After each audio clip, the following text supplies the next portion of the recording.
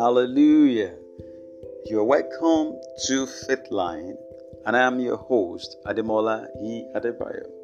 Today on Faith Line, we shall be looking at keys into glory. Keys into glory.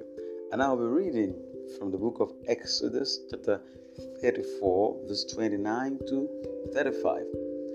Now, it was so when Moses came down from Mount Sinai, and the two tablets of the testimony were in Moses' hand when he came down from the mountain, that Moses did not know that the skin of his face shone while he talked with him.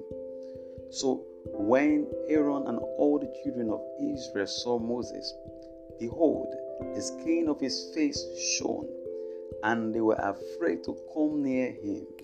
Then Moses called to them, and Aaron and all the rulers of the congregation returned to him, and Moses talked with them. Afterward, all the children of Israel came near, and he gave them as commanded all that the Lord had spoken with him on Mount Sinai. And when Moses had finished speaking with them, he put a veil on his face. But whenever Moses went in before the Lord to speak with him, he would take the veil off until he came out, and he would come out and speak to the children of Israel whatever he had been commanded. Verse 35. And whenever the children of Israel saw the face of Moses, that the skin of Moses' face shone, then Moses would put the veil on his face again until he went in to speak with him. Praise the name of the Lord. Hallelujah. You see, Moses had an encounter with the Lord on Mount Sinai, and after the encounter, he became the carrier of the glory and the presence of the Lord. Now, we've talked about this in our previous episodes, and now I'm talking on what are the keys into this glory. How do I also carry the glory of God with me everywhere I go? Praise the name of the Lord. Now, I'm going to give you some keys very quickly. And number one is patience and perseverance. Hallelujah. Patience and perseverance. In other words, I'm talking about consistent seeking for the glory of God. You must be patient as you seek the glory of God, and you must persevere. You don't give up. You call, you ask God. You show God that you really need, you want to see His glory. Hallelujah. Praise God. The Bible told us in the book of Romans chapter 2 verse 7, He said, eternal life to those who by patient continuance in doing good seek for glory, honor, and immortality. So you continually, in continuance, you seek for the glory of God. You ask for the glory of God. Moses was persistent. Moses persistently asked God. He told him, he said, show me your glory. Moses asked God, listen to me, this is a thing you need to ask God. Praise God. When you look at the book of Exodus 33 verse 18, the Bible told us, and he said, please show me your glory. Moses asked God to show him his glory. And after he showed him, after he saw God's glory, man can no longer look into his face again. For the glory that he has contacted, he contacted glory, and he was already conveying glory. Hallelujah. Number two is consistent, punctual, and regular quiet time. My friend, you need to discipline yourself and develop this art of spending a quiet time with the Lord. A quiet time is a time you spend alone with God.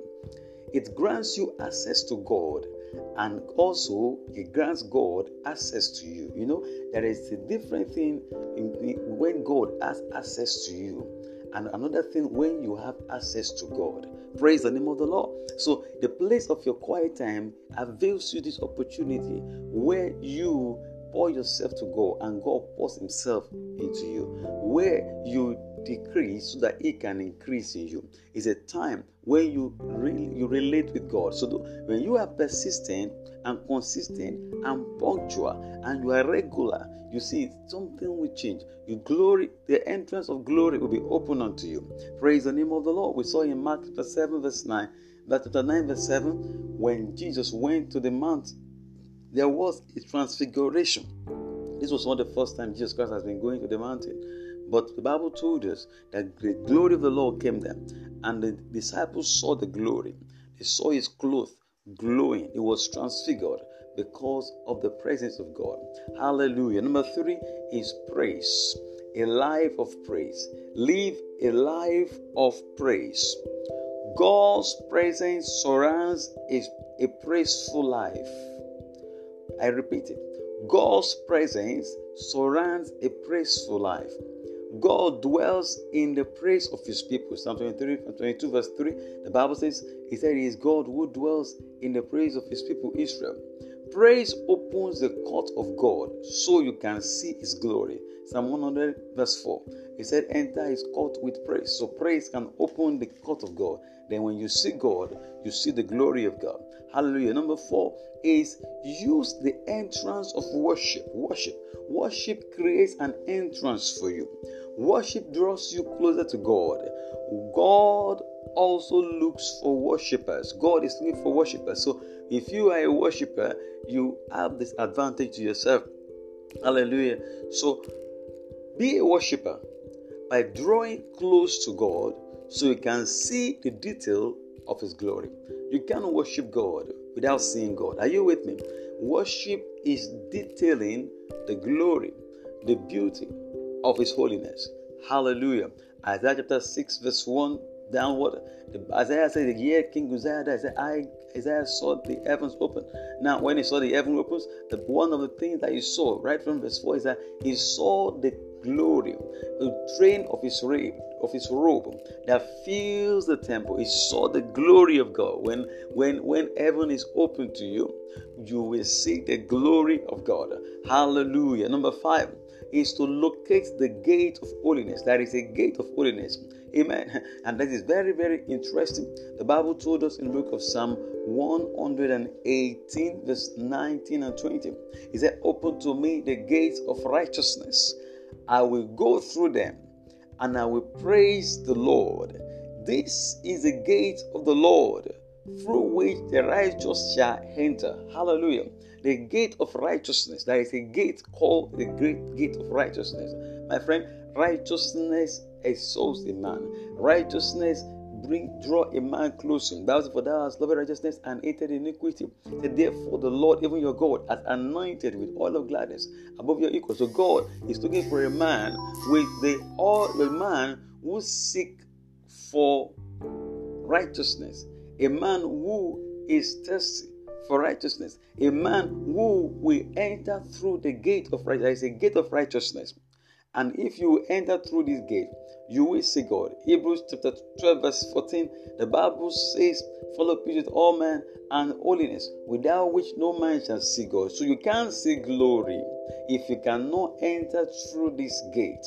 Are you with me? Righteousness is essential. You can't live in sin and begin to seek for glory. It's not possible.